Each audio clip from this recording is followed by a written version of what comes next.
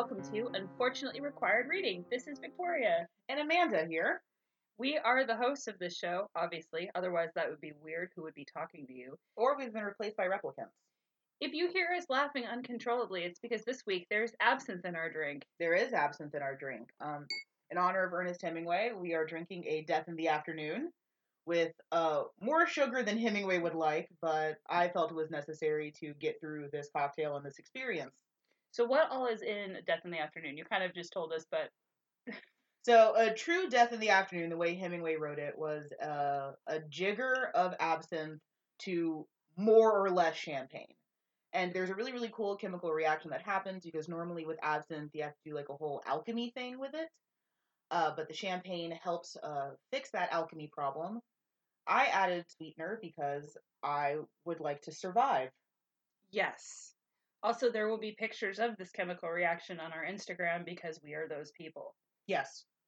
So, as you can probably tell, we're reading an Ernest Hemingway book. We've been teasing it for like 3 weeks because we finally got our lives together. Yes. The book is The Sun Also Rises.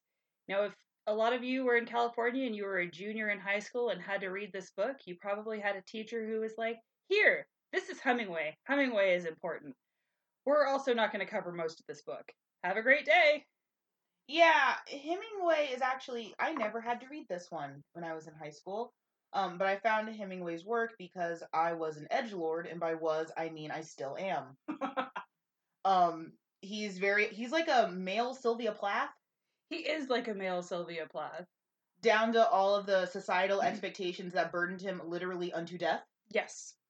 Which we will discuss, because if you thought the Fitzgerald episode was heavy on authorial intent... Oh, Lord, you've got it coming. So, one of the terms that we are going to be using quite a bit in this is toxic masculinity. I mean, the episode is called The Toxic Masculinity Also Rises.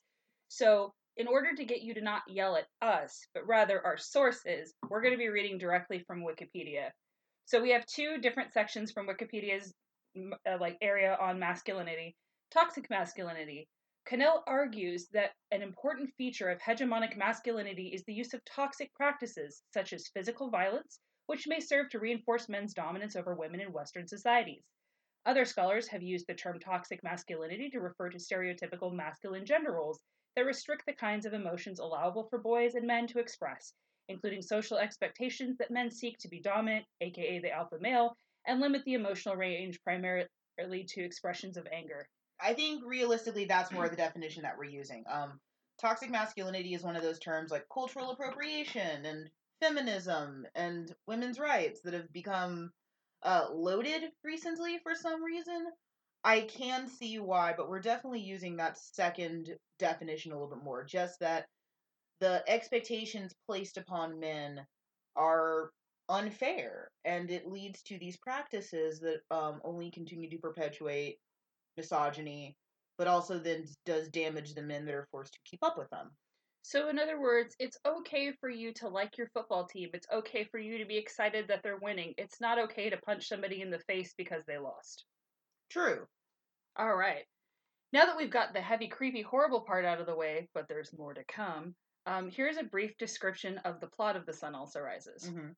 So, a group of expats, American, British, Scottish, kind of just people showing up, are all hanging out in Paris, but hormones are riding high. Lady Brett Ashley has just returned from being away, and everyone is trying to get into her pants. Well, except Jake Barnes, because he's impotent, so he's not invited to the pants party. Brett's still pretty into him. They had a thing. But however, Jake Barnes' friend Robert Cohn is crazy into Brett to the point where he's an irresponsible jerk ass face. Yes. They have some sort of fling. Jake goes to Spain with his friend Bill to go see some bullfights, and everybody kind of ends up going there. Cohn ends up meeting them there along with Brett and her Scottish fiance. Whoops. And Brett ends up turning both of them over to go for a bullfighter, none of which seems to surprise Jake at all, knowing her. So fistfights ensue, bull deaths ensue, everyone leaves mad. Brett tries to romance her love for Jake. Hemingway writes a book about his actual experience in Spain. Jake Barnes. Honestly, when I was reading this, it really reminded me of The Hangover. Yes. But with The Lost Generation. The Lost Generation hangover. I like it. Yeah, I mean, it's really, and we're going to use this term also a lot. Ernest Hemingway is an aggressive Mary Sue. Yes. This is just his existence with prettier people. It's sort of like why I can't watch Tyler Perry movies. It's like, this is my family reunion with hotter people.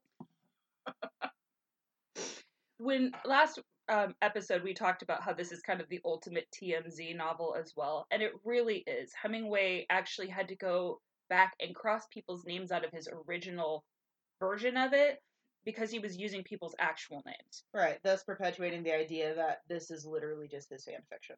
Right. So Brett Ashley was actually based on a lady named Duff Twiden who was out in France and known very well for drinking and hanging out and wearing jersey knit shirts that looked good on her but not anybody else. You know, not to cut you off, I made a note on that in my copy of the book, which, please understand the mental image of me on the public transport bus listening to Beethoven while reading The Sun Also Rises. That was a thing that happened. So then, do we become edgelords or class lords? Both. All right. Vampires. Vampires.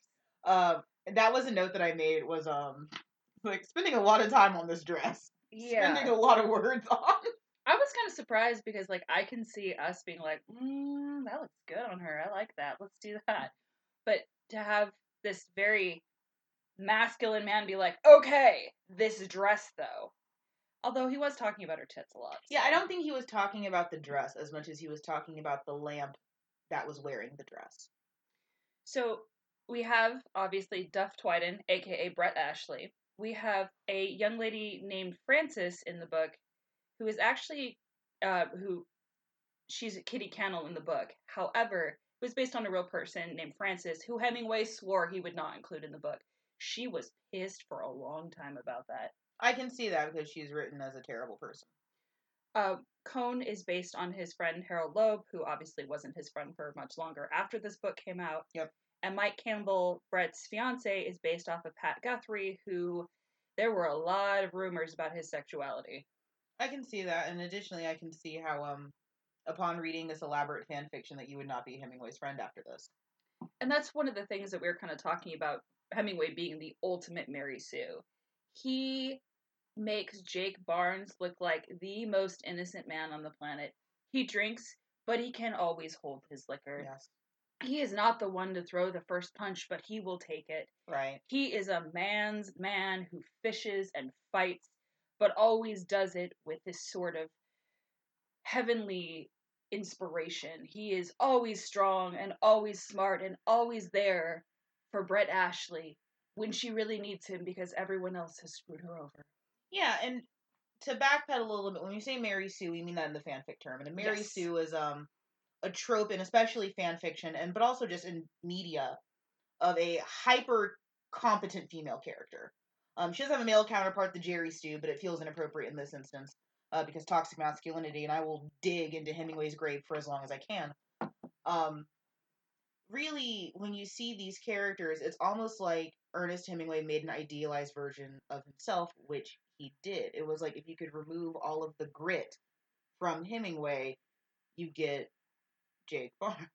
Also to the point where he casually removed his own wife from the story. Oof. Which later he would go on to casually remove his own wife from the story. True, accurate. So, something that we kind of came across while reading this, toxic masculinity. It's fun to try and say when you've had absinthe. It is. It is the party in this book. It, as you may have heard on My Favorite Murder, it does ruin the party. This was never a good party. You don't want to be at this party. No. Brett is constantly vilified for following sexual desires and not latching on to men. There's even a part where they refer to the fact that she had gotten out of an abusive relationship. And one of the guys is like, yeah, I'm not really surprised that, she's not trying to find a relationship. But she gets so much flack because she won't pick a penis and stick with it. Yeah, and you see that a lot, especially with the Lost Generation, is this odd relationship with women's sexuality. That they're okay, that they're kind of liberating all the flappers and everything, but they're also incredibly threatened by it. To ignore Hemingway for a minute, Salvador Dali had this problem with the duplicity of women. That he really loved them as sexual creatures and was happy that they were so sexually liberated, but also hated them for it because they weren't choosing him, which is very much an echo of, and we're already going to implode the comment section, incel culture. Mm-hmm. It does sound a lot like the current, apotheosis of toxic masculinity, which is involuntary celibates who are, thinking that they have earned a woman by merely existing, and vilifying women who take their desires into their own hands. Especially in a culture where they spent a lot of time with Gertrude Stein, who was a very well-known lesbian. She lived with her partner, Alice B. Toklas. They were part of the main culture for literature in Paris at the time. And it's really interesting to see how, over time, Hemingway pulled away from that relationship. Initially, this was the person he looked up to. This was the person he went to her house all the time. And then when he realized that she had the same issues, she fought with her girlfriend. She fought with, over basic things. She wasn't this masculine creature he thought she was. He turned away from her and left. There's a story where he went to visit this in a movable feast, and they, Gertrude and Alice were fighting, and they were upstairs, and the maid said, please just stay a little while. He had his drink, and then he walked out because he didn't want to hear it anymore. That's so sad. That's like going over to your friend's house because your parents are fighting, and then you find out that your friends are fighting. I try not to fight in front of you, man. I appreciate it. One of the other really interesting lines, and this is something we did not cover in high school literature, I'm going to tell you that right now. Brett saying, I won't be one of those bitches that ruins children. This is towards the end. And this is really interesting to me because in our culture, this still is a thing. When a woman says, I don't really want to have kids, I'm not really interested in having a kid, what are the number one things we say to her? Oh, you'll change your mind. Oh, right. Kids are really the best thing you can do. It's not a respect, especially when she is coming from, some pretty horrible relationships. And the real person, Duff Twiden, had a child that was who had been taken by her in-laws. So it's one of those things where it's like, this really is one of those situations where she doesn't want to keep perpetuating this. And I don't see anything wrong with that. No, but the hegemony of the era did. Mm-hmm. And even now, if she said that today, unless it was Maury Povich, yeah, would still be scandalized. And that's frustrating. And that's something that I know, I've personally grappled with, that I don't know if I want children because I don't know if I want to perpetuate a cycle of I am a toxic cesspool and I don't need that to multiply. And honestly, it's one of those things where we should almost praise her. She's figuring her life out, Right. She's not trying to put it on other people. The only person that she ever really puts it on is Jake Barnes, and that's Hemingway asking for it multiple times. True. One of the things that's a little scary in this book is just the sheer amount of casual racism and sexism, which is Hemingway. It's just Hemingway. I'll have to show you my copy that I started annotating where all of the instances of casual racism and casual sexism are marked in pencil. So it's a lot. And I think that also feeds in a little bit to toxic masculinity, but I also think it feeds into, again, just Hemingway as a person.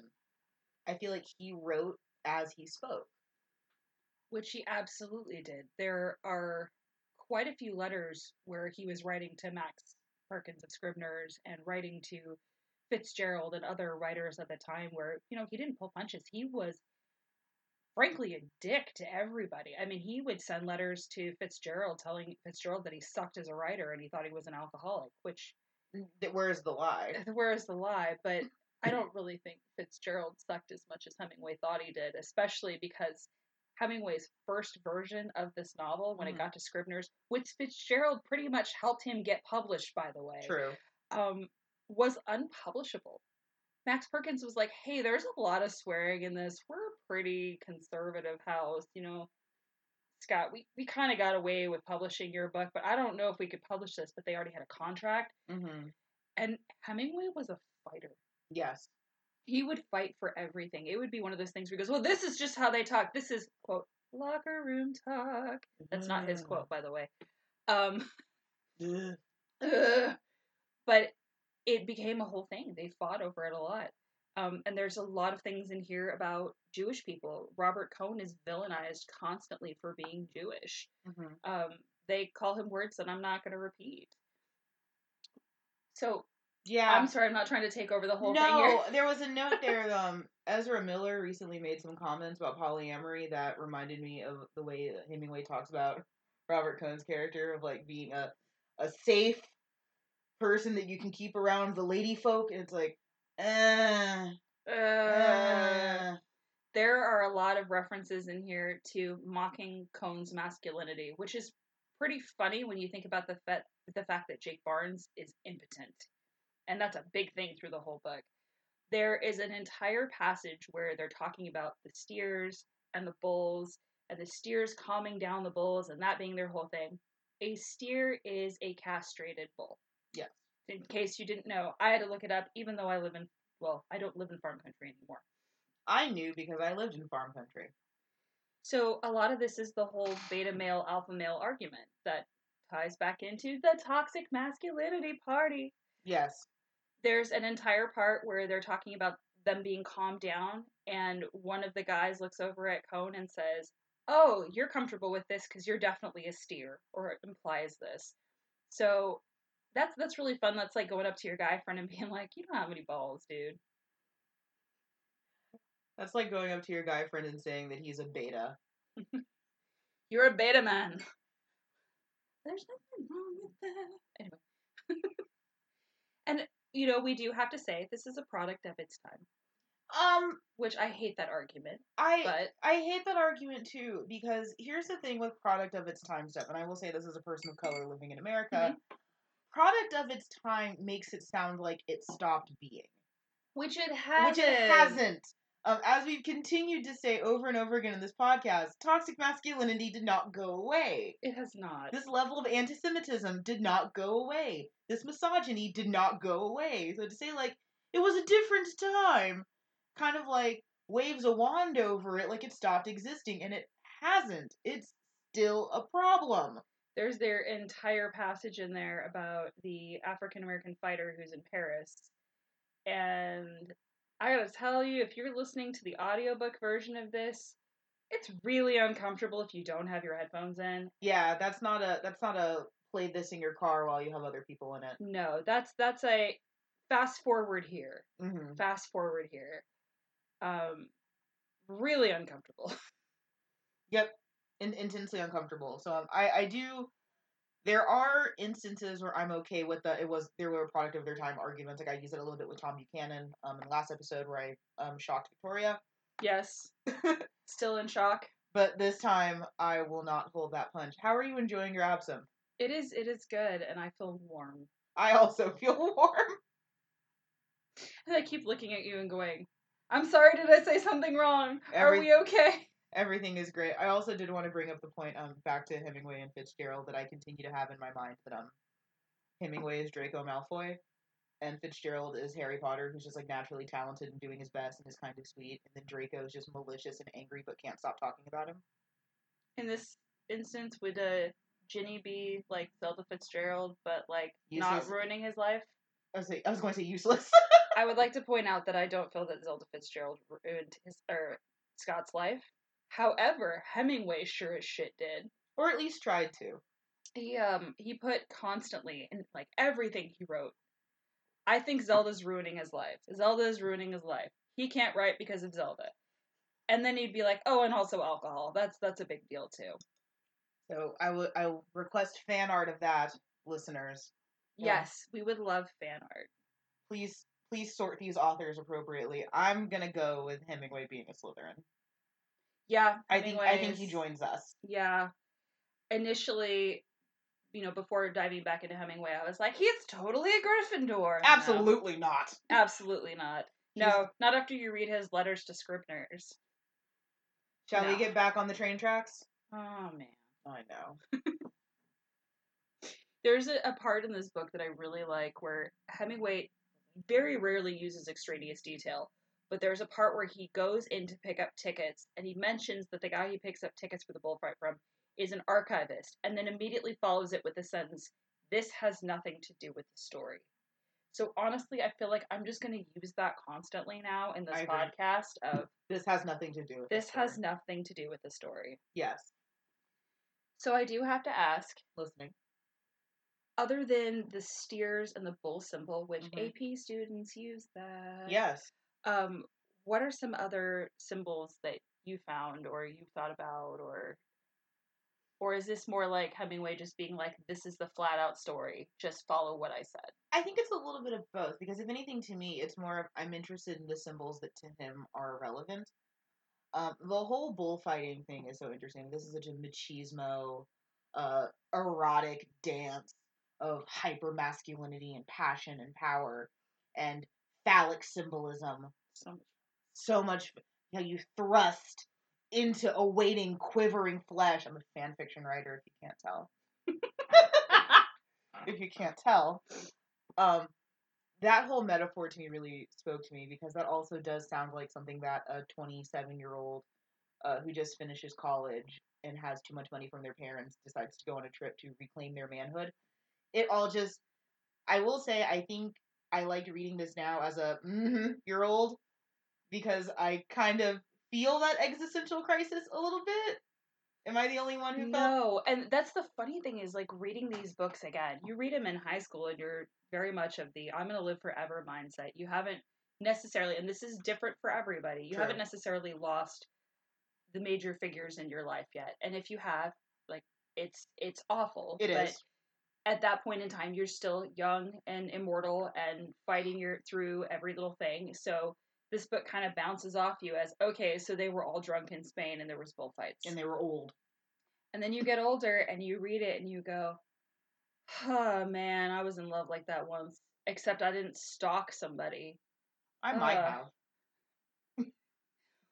Okay, so Robert Cohn stalking her through Spain is like the most uncomfortable thing. This It is up there with Gatsby moving to go be with Daisy. Oh. It's 100% one of those like fanfic things of like, on paper this sounds really sweet, and then again, like, in the background you hear the Law and Order dun dun, like it's a crime. It is so uncomfortable reading this now because he's going through the streets of Spain trying to find her with her bullfighter friend. Mm-hmm. And he's gonna kick the crap out of him when he finds him, and you're just sitting there going, no, dude, just walk away. She said no. She went back to her fiance, and then she left her fiance for a bullfighter. You are so far down the line. This is never gonna happen for you. You are just being crazy. I feel like you could yell you're just being crazy at 75% of these characters. Mm-hmm. Oh yeah, and it doesn't help that they're pretty much perpetually drunk.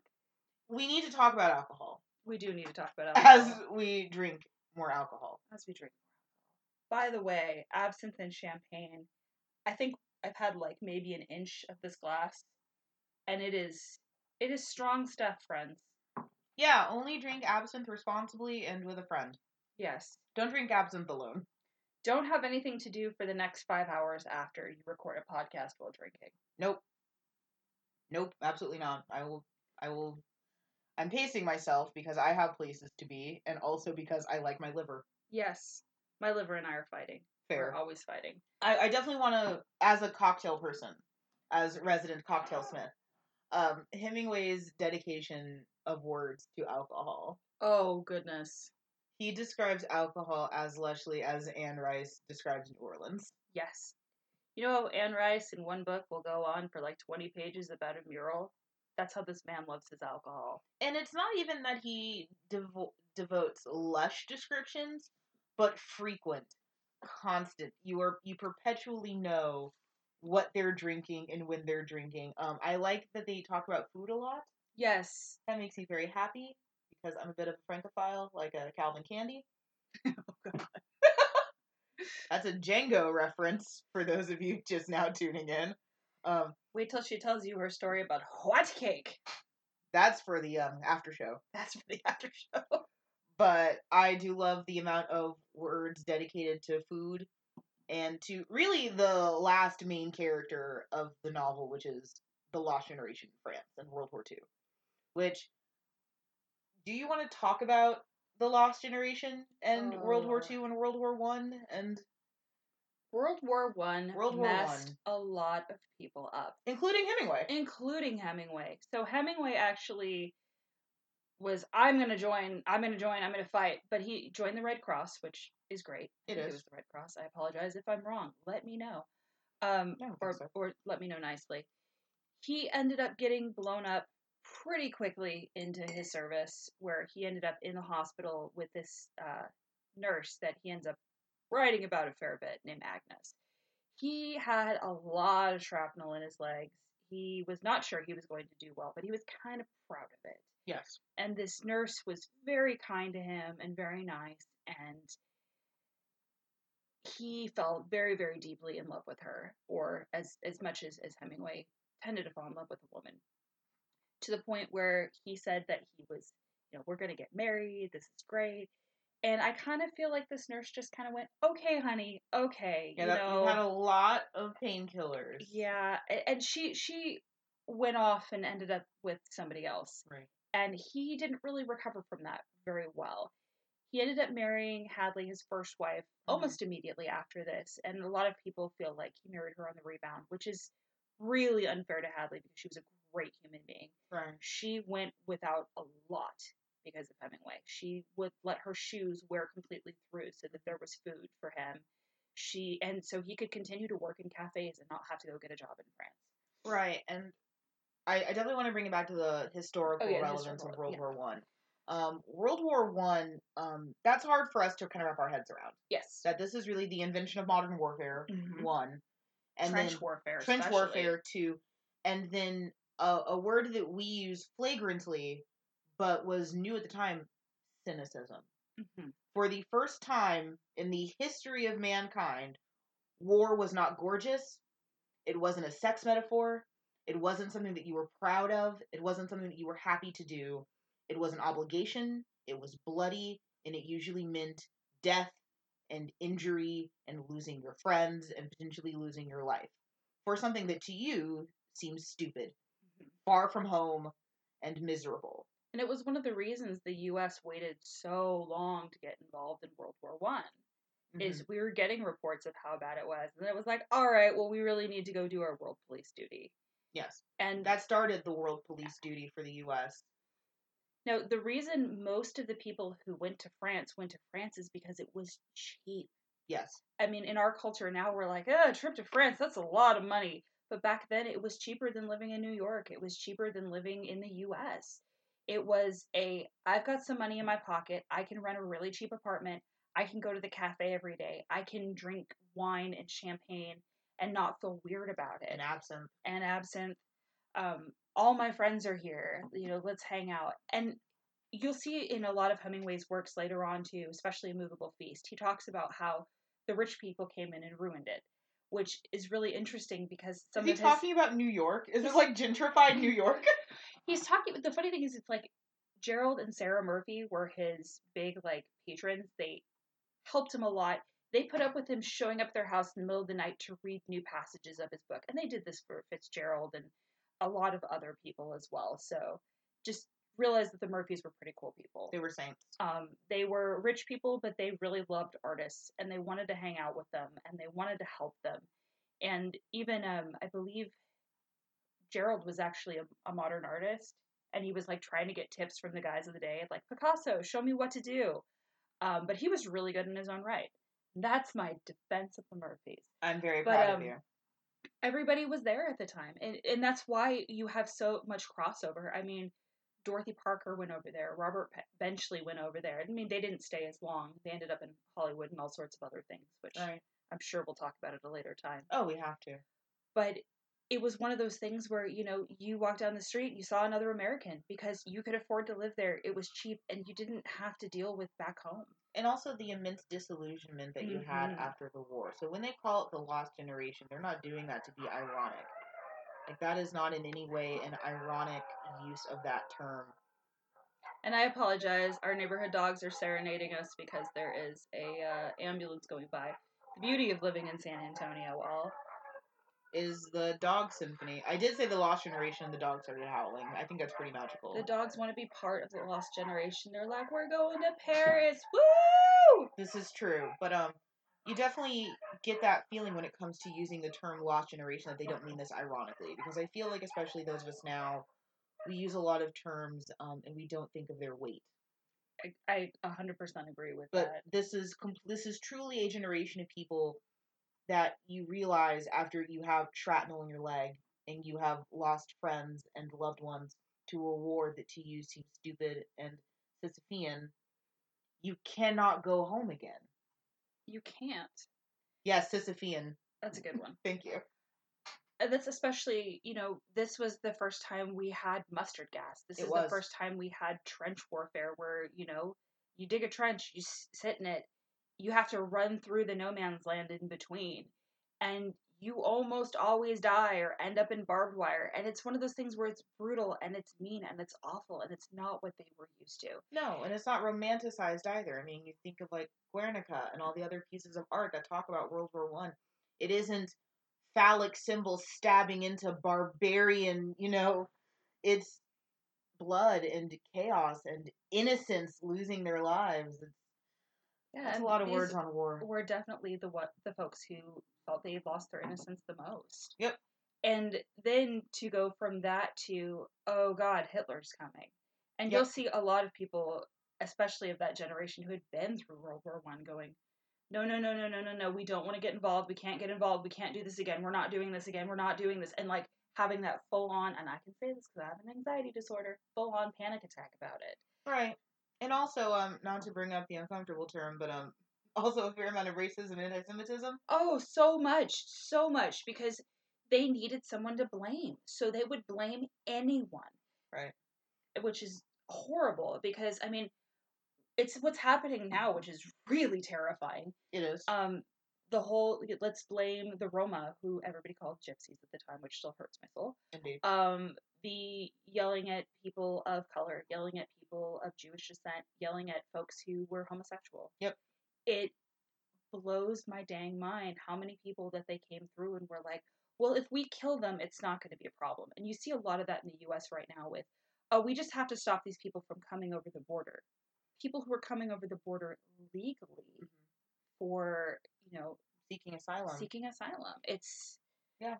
Here's a fun truth.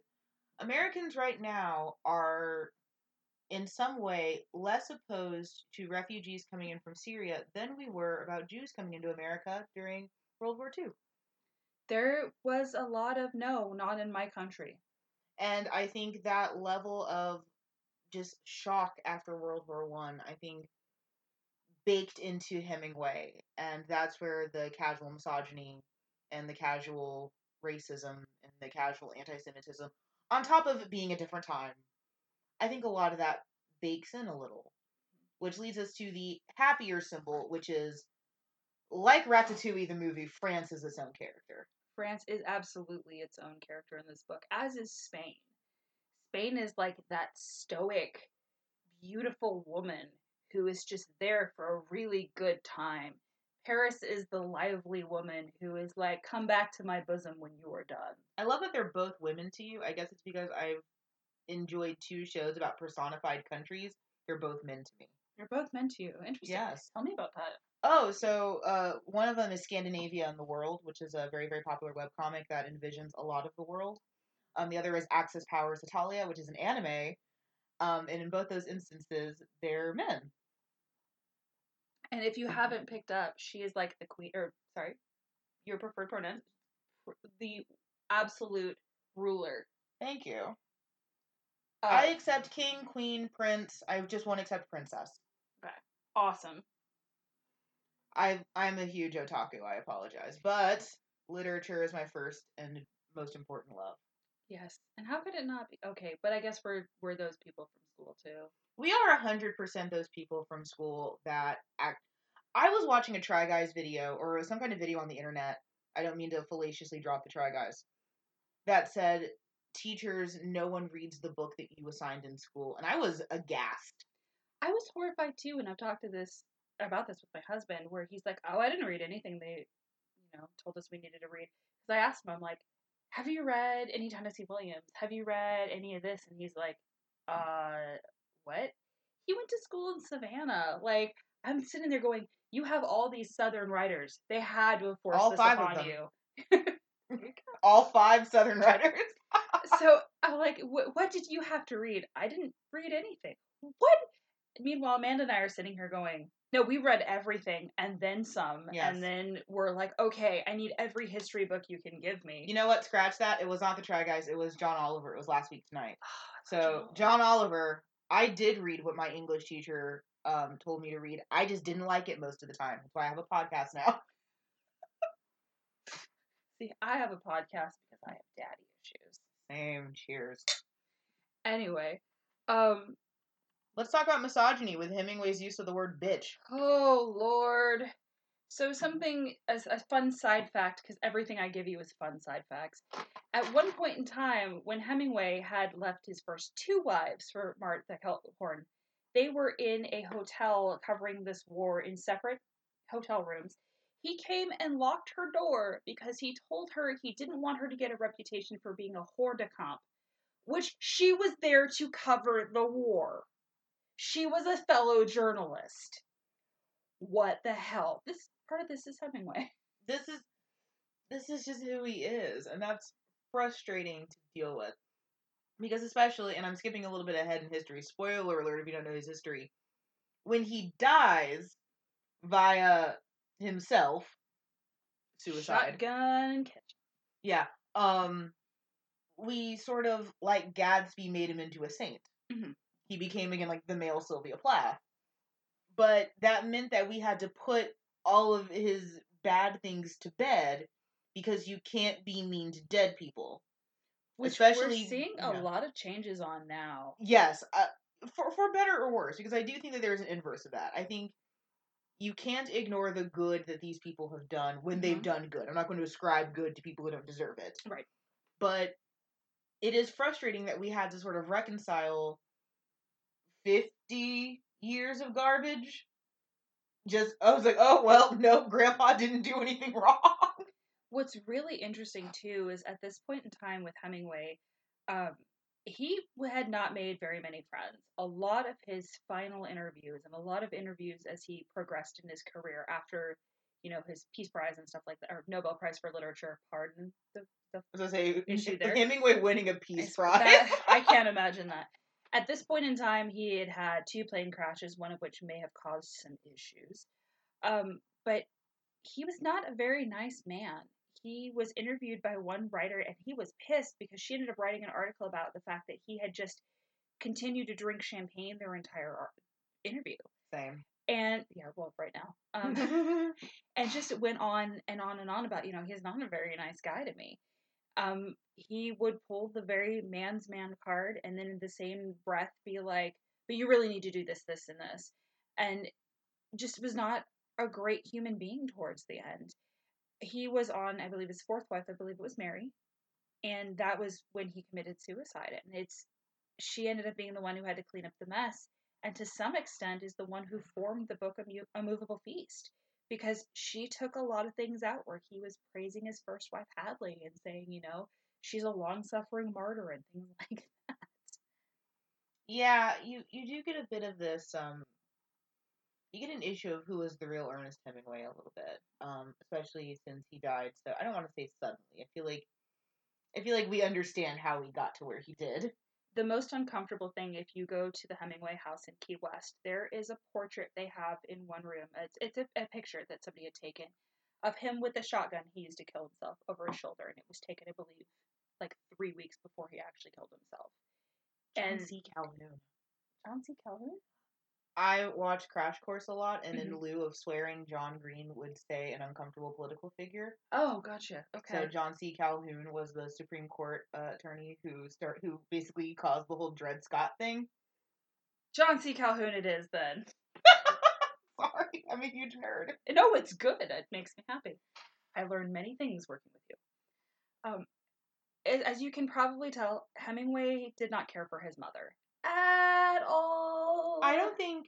Okay, this might be the absence talking. I don't think Hemingway cared for women. I think Hemingway cared for a certain idea of women. I think he cared for statues.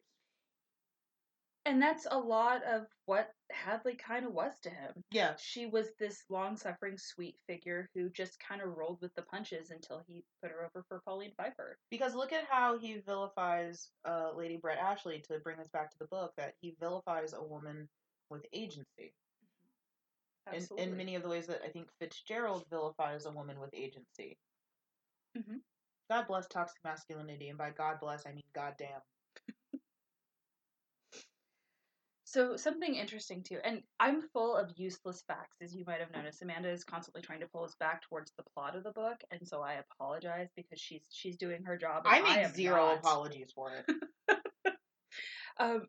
Something really interesting about this book is Duff Twiden, the inspiration for Brett Ashley. Her in-laws were so offended by this book and by the portrayal of her that they tried to buy the printing plates so that no more copies of this book could make it out into the world. And I personally feel that that is a level of petty that I aspire to be. That is a level of petty that I aspire to be. Like that dog who found his owners just to bite them. Or like a Poe's editor cutting the back of his chair so we couldn't get comfortable in it. That's fantastic. I got to take that picture when I went to the Poe Museum in Richmond, Virginia. Shout out to the Poe Museum in Richmond, Virginia. Absolutely. I was so jealous. So she's sending me pictures and I'm like, Yeah, apparently one of Poe's editors at a Southern Literacy cut the backs of one of his chairs so he couldn't get too comfortable. And I mean, I kind of feel like that's what our bosses do now. Oh, 100%. Completely. That is a short chair. That is a very short chair. Don't get comfortable. What's next? So much. Okay. So we were trying to keep this under an hour, and obviously we're I'm not. Like 41 minutes. As we talked about a little bit before, Hemingway had a super short fuse when it came to writing, when it came to pretty much everything. And God bless Max Perkins, who literally was the guy who would sit you down and be like, it's okay, you're doing fine. This is the start of those literary agents and Hollywood agents that are like, you're a great kid, you're golden. We need to change this. Perkins did this with Fitzgerald. He did this with basically all the writers he worked with. Was, you're great, you're a star, you're fantastic. Maybe if we change this one word. You're beautiful, you're gorgeous, you look like Linda Evangelista, you're a model. Drag Race and Ernest Hemingway in the same podcast, Yahtzee. John C. Calhoun.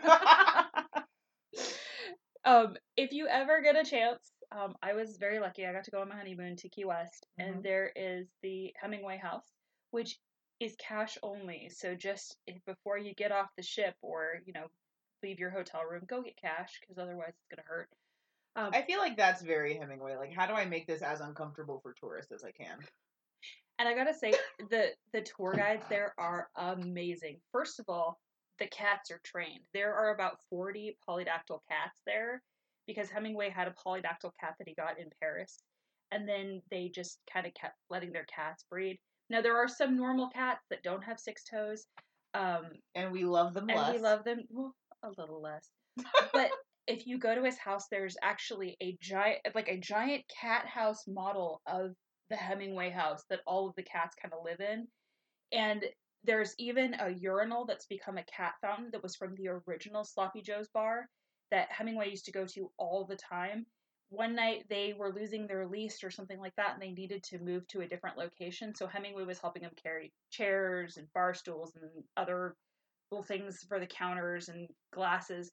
And he found the urinal, and he's like, I am taking this. So he carried it the several blocks to his house, and it got turned into a cat fountain. And when you're there, it just looks like this really pretty kind of like little decorative piece. And you're like, oh, that's really cool. And then you go through with the tour guides. They're like, so that's a urinal. Can I just say, I can't imagine having Ernest Hemingway as a neighbor. I can't either, because he used to have a giant fighting ring in his backyard. And then when he went on vacation, Pauline Pfeiffer was super pissed off at him because he was being a dick. So she dug it up and put a pool in there that probably, to our standards today, cost about $10 million. Oh, Jesus. Because they had to dig down into the earth there, which is, I want to say it's like shell or limescale or something. Yeah, it's Key West. To make this pool. And he was so mad that when he came back, he said, You have caused me to spend my last red cent through it, and in the ground there's actually a penny that they have put a like glass thing over, Oh my god. so you can see the penny. And the tour guides, that's like their favorite thing to point out. Okay, Hemingway might be the pettiest person on earth, thus confirming that he is Draco Malfoy, and thus confirming that I am the Hemingway to your Fitzgerald. Okay, we were talking about this the other day, about who would be Hemingway and who would be Fitzgerald, and I realized that yes, I probably would have been Fitzgerald. Hi, I get to yell at you now. Kidding. I would be the one sending myself postcards at the Oh, Garden of no! Allah, going, "I'm lonely, but it's okay because I'm gonna visit soon. It's fine." And my thought process is, if I can scream louder, you can't see how small and sad I am. This is so sad. No, it's not. We have absinthe in a cup. There is no sadness here. Only alcohol-induced warmth. Which right now in Texas, it's very cold where we are, but it might actually be warm out today. I don't know. It's pretty warm out. I haven't left the house There today. is one symbol that I think that we forgot to talk about. Impotence. Oh, yeah.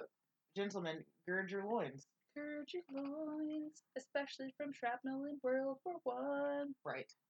I think that we have to talk about that as a symbol and hypermasculinity, because as much as toxic masculinity is a factor, hypermasculinity is also a factor. Absolutely. Not just for the characters in The Sun Also Rises, but also for Hemingway himself. Oh, yeah. One of the most iconic images of Hemingway is always with like 15 guns, like a pile of dead animals, and like a flank of women. Let me walk away from this plane crash with nary a scratch. Right, like honestly, he reminds me a bit of like Rambo. Exactly. Was he the literary Stallone? I really think he was, or almost like a Burt Reynolds, just like this hyper masculine sex god of like there are guns everywhere, just a pile of dead animals. I just had this image of Hemingway and like the sweater on Pilar going, Adrian! Yeah, and now literally. I can't get it out of my head. Literally, It's and fabulous. I think it's so interesting to choose to make Hemingway's analog in this book impotent. Though Jake Barnes finds many other penises, the pen, alcohol, charm, wit. What's interesting about that too is Jake Barnes. He mentions it a couple times, but then goes on and is just like you were saying, hyper masculine. Yes. He elevates himself to a point where he's holding his own. It's like whatever, what dick doesn't matter. I'm still more of a man than you are. Yes, and as if like that would be the worst defect that someone could have. Right. Like that. Oh goodness, crawl into your own grave. Shame, shame. We need a bell now. No, we don't. We've had absinthe and champagne. We do not need a bell. Taxidermy, I think we also need to mention. Okay, so obviously this is a part that I missed my first go round with this book, but there is an amazing part where Jake Barnes and some of the guys are drunk off their asses, walking through the city, talking about taxidermy dogs and how great of a gift they would be. And I agree with this. Okay. As we sit in the podcast studio. Surrounded by taxidermy. I have to admit, I love small animal taxidermy, and this is probably a dangerous thing to put out into the world. I did it for a while. I remember going to Hobby Lobby, which I'm sorry, I go to Michael's now. There was a stack of these little, like, doll toy things that I was buying. And the lady goes, "Oh, that's so cute. What are you going to use them for?" And I said, small animal taxidermy. And she called the girl behind her to come back up to the counter. And my mom is behind me, and I'm just like, oh, God. For an introvert, that is a special level of hell. But I kind of feel like I asked for it. You did.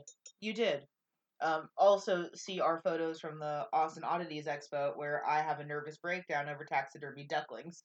Oh, they were so small and so cute. But I have a note about taxidermy because, fun fact, my day job is working in the funeral industry. Which is awesome, and I'm constantly jealous of. This is true. Taxidermy as a symbol to me is very, very interesting because it is freezing in time a moment of dominance. It is making a still life out of something that was not still. And it is one of the most hyper-masculine things that you can do. What do you do if your dick doesn't work? You surround yourself with the shows of your manhood and your dominance, which is dead animals that you have conquered either by simply outliving them or by murdering them yourself. I did not even think about that. I was just very excited that there was a stuffed dog in this book. That's why I'm here. I saved you once again. I saved you with the color yellow in The Great I'm just Gatsby. saying, AP students, I know we swear, I know we drink, I know we're probably not classy, but we're trying to save you some work here on your papers. Right, like taxidermy is it's a big deal, and then considering how much of a hunter Hemingway was. Yep. Hemingway had like a reverse Noah's Ark situation. Where instead of like 2x2 alive, it was how many animals can I shoot? 2 by 2 on the wall. That was literally Hemingway. His house is really cool though, guys. Like, you really should go. Especially just to go to the bookstore. Because the bookstore is literally like every Hemingway book, every Hemingway biography. And they put little stickers on them that say Hemingway House, Key West. And they have cat bowls that are blue and white and adorable. And if you get one, you can feel like your cats are bougie forever. It's on my list, but I have a haunted doll to visit there first. Oh, I want to see Robert the Doll so bad. Yes. Yes. When we sell out fully, we'll go on a trip. Like, tour stop number 1, Key West. Yes, 100%. 100%. I'm trying to think if there are any other symbols that I think matter a lot. I mean, there's probably a bunch. And I know that somebody in the background right now is screaming something into the ether. Absolutely. Going, how did you miss this? It was so important. Trust me, we're like that too. Yeah, and in hindsight, we have about 30 minutes where it's like, how do we not mention this? Oh, do we want to talk about how France is beautiful and lovely and French people are lovely, but Spaniards are terrible? What? I've never been to either place. In Hemingway's descriptions. Oh, in Hemingway's descriptions. I'm like, not actual countries. They're both lovely. Please don't. I was like, excuse me. Please, what? Please, I need my passport. No, in Hemingway's descriptions. What I thought was really interesting too is that whole part where Hemingway is talking about the financial aspect of eating in different countries. Yes. About how you go to Spain and you get just this gigantic meal and it's just course after course after course, and even if you say you don't want the meat course, they bring you a different meats instead. True. And then in France, how you can get away with making the waiter like you just by tipping him well, and then that's a good transaction because you can continue to come to this restaurant and get the level of service that you expect as long as you make sure that you're tipping them. But you don't have to tip the guy that you're never going to see again. This is, yes. It honestly sounds like how I navigate the local Olive Garden. But not the Texas Roadhouse. You can't go to Texas Roadhouse, though. My family continued to take me despite my chagrin and my food allergy. Yeah, don't take us to places that have peanuts. I have an allergy. I have a doctor's note. But, no, I think, again, that feeds into the whole, it really just feels like stream of consciousness. This is Hemingway writing exactly what he feels. Fact check me on this. Did Ulysses come out before or after? Ooh. James Joyce. I honestly don't know. I can be that D-bag and look it up. Because I feel like this might be one of the better examples of a stream of consciousness novel. Because it really doesn't feel like these are characters. It just feels like Hemingway writing a fan fiction about high school. It really was. I mean, it's the more you get into it and the more you read the actual story, there's an incredible book called Everyone Behaves Badly. It's Leslie M. Bloom. You need to read this book. It will go into all the details of this is what actually happened. This is what Hemingway wrote that happened. But it's very much his fan fiction of his own life. So, Ulysses the novel published its entirety on February 2nd, 1922. So before. Before, okay. Hemingway, you poser. Let me actually see if I'm wrong. No, hopefully not. Well, I've had absinthe, so. We have had absinthe. She's had more than me. Yes, I watched you for 1926, so yes, after. Okay. Well, I'll say it. I think that this is the more palatable stream of consciousness novel because I hate Ulysses. Oh my gosh. Also, if you ever want to watch Hemingway be a massive dick, read his letters about Faulkner. Yes. He's mad. He is very mad. Especially because Faulkner was a janitor. Can we just end on the fact, or like wind down towards the fact that Hemingway was not a nice person. He was not. And I definitely I want to touch back on his death again because It's sad because his kids and grandkids are. Anyway, sorry. Go ahead. no, it's fine. I mean, it's not fine. Absent.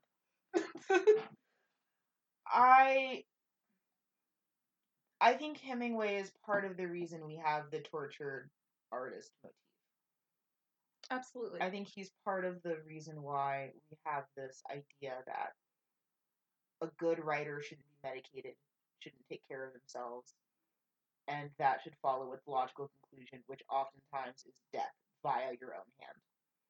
And that's frustrating as someone who's struggled with the demons of mental illness and has used everything but doctor's notes to cope with mental illness, like champagne and absinthe and smutty fanfiction. It's frustrating to go through a person like Hemingway because I feel like he's one of those authors that is important to people, but then we lose sight of him because of how he died. I feel like Anthony Bourdain will have a similar effect. Which is really sad because Bourdain did so much. He did. And it's kind of Plath, too. There's another podcast out there called No Man's Land. And they're really good, guys. They cover Sylvia Plath's death, and, well, barely. They cover Sylvia Plath's life. Which is There's more a important. brief mention of her death. Because it's so important to realize that there's a person behind the illness. There's a person behind the person who pulled the shotgun or put their head in the oven. Like, it is so much more than a 10-minute period of their lives that ended it. Absolutely, and I don't mean to say this with any amount of insensitivity because again, these are all demons that I think we've both dealt with a little bit. It's just frustrating that I think we focus so much on his death, but in none of the ways that are beneficial to the conversation. Right. Like what led up to it. I think we romanticize his death, much as we romanticize Sylvia Plath's death. And that's, as a literary scholar, is frustrating to deal with. And if you ever do have to write a paper that really discusses authorial intent, you have to mention how he died. You have no choice. But I would challenge you to do so with more tact. This is not an episode of TMZ. You don't need to sensationalize it. There was a man who lived a full life up until that point and should have lived a fuller life for more years to come. And I, like Sylvia Plath, lament that we did not get another great Hemingway novel because of it. Right. And to some extent, you'll see this with Fitzgerald as well. Fitzgerald didn't commit suicide. Though there is conjecture. Yeah, there is conjecture. He had a very serious alcohol problem. So it's not something that we'd like gloss over and just be like, oh, we're having a cocktail. It's funny. He hurt himself. He hurt himself badly for years and felt that he could only write with the influence of alcohol. He had a doctor convinced that it was an upper for him. Yeah. Here's the issue, though. Most medical, professionals really do believe that it can lead to heart disease and it can lead to heart attacks. And he died of a massive heart attack, massive cardiac episode, and very young for his skill set. He was still working on The Last Tycoon, which Hemingway flat out said would never have been published otherwise. He said it was something that he thought Scott would work on for the next 1,000 years. But it's just one of those things we're having a laugh, we're having a cocktail and that kind of stuff. We do really want you to remember that there is a person behind this book. Absolutely. And yeah, it's always difficult to deal with that, especially, and I think whenever we do inevitably cover Sylvia Plath, I think we'll have an even more apologetic tone when it comes to it, because at least with Hemingway, he was a jerk, and it's easy to say that he was a jerk. I think the further we go down this road with more writers that were definitely more victims of their existence and their times, it's going to get harder and harder to reconcile those demons. Ooh, when we get to Virginia Woolf. Whoo!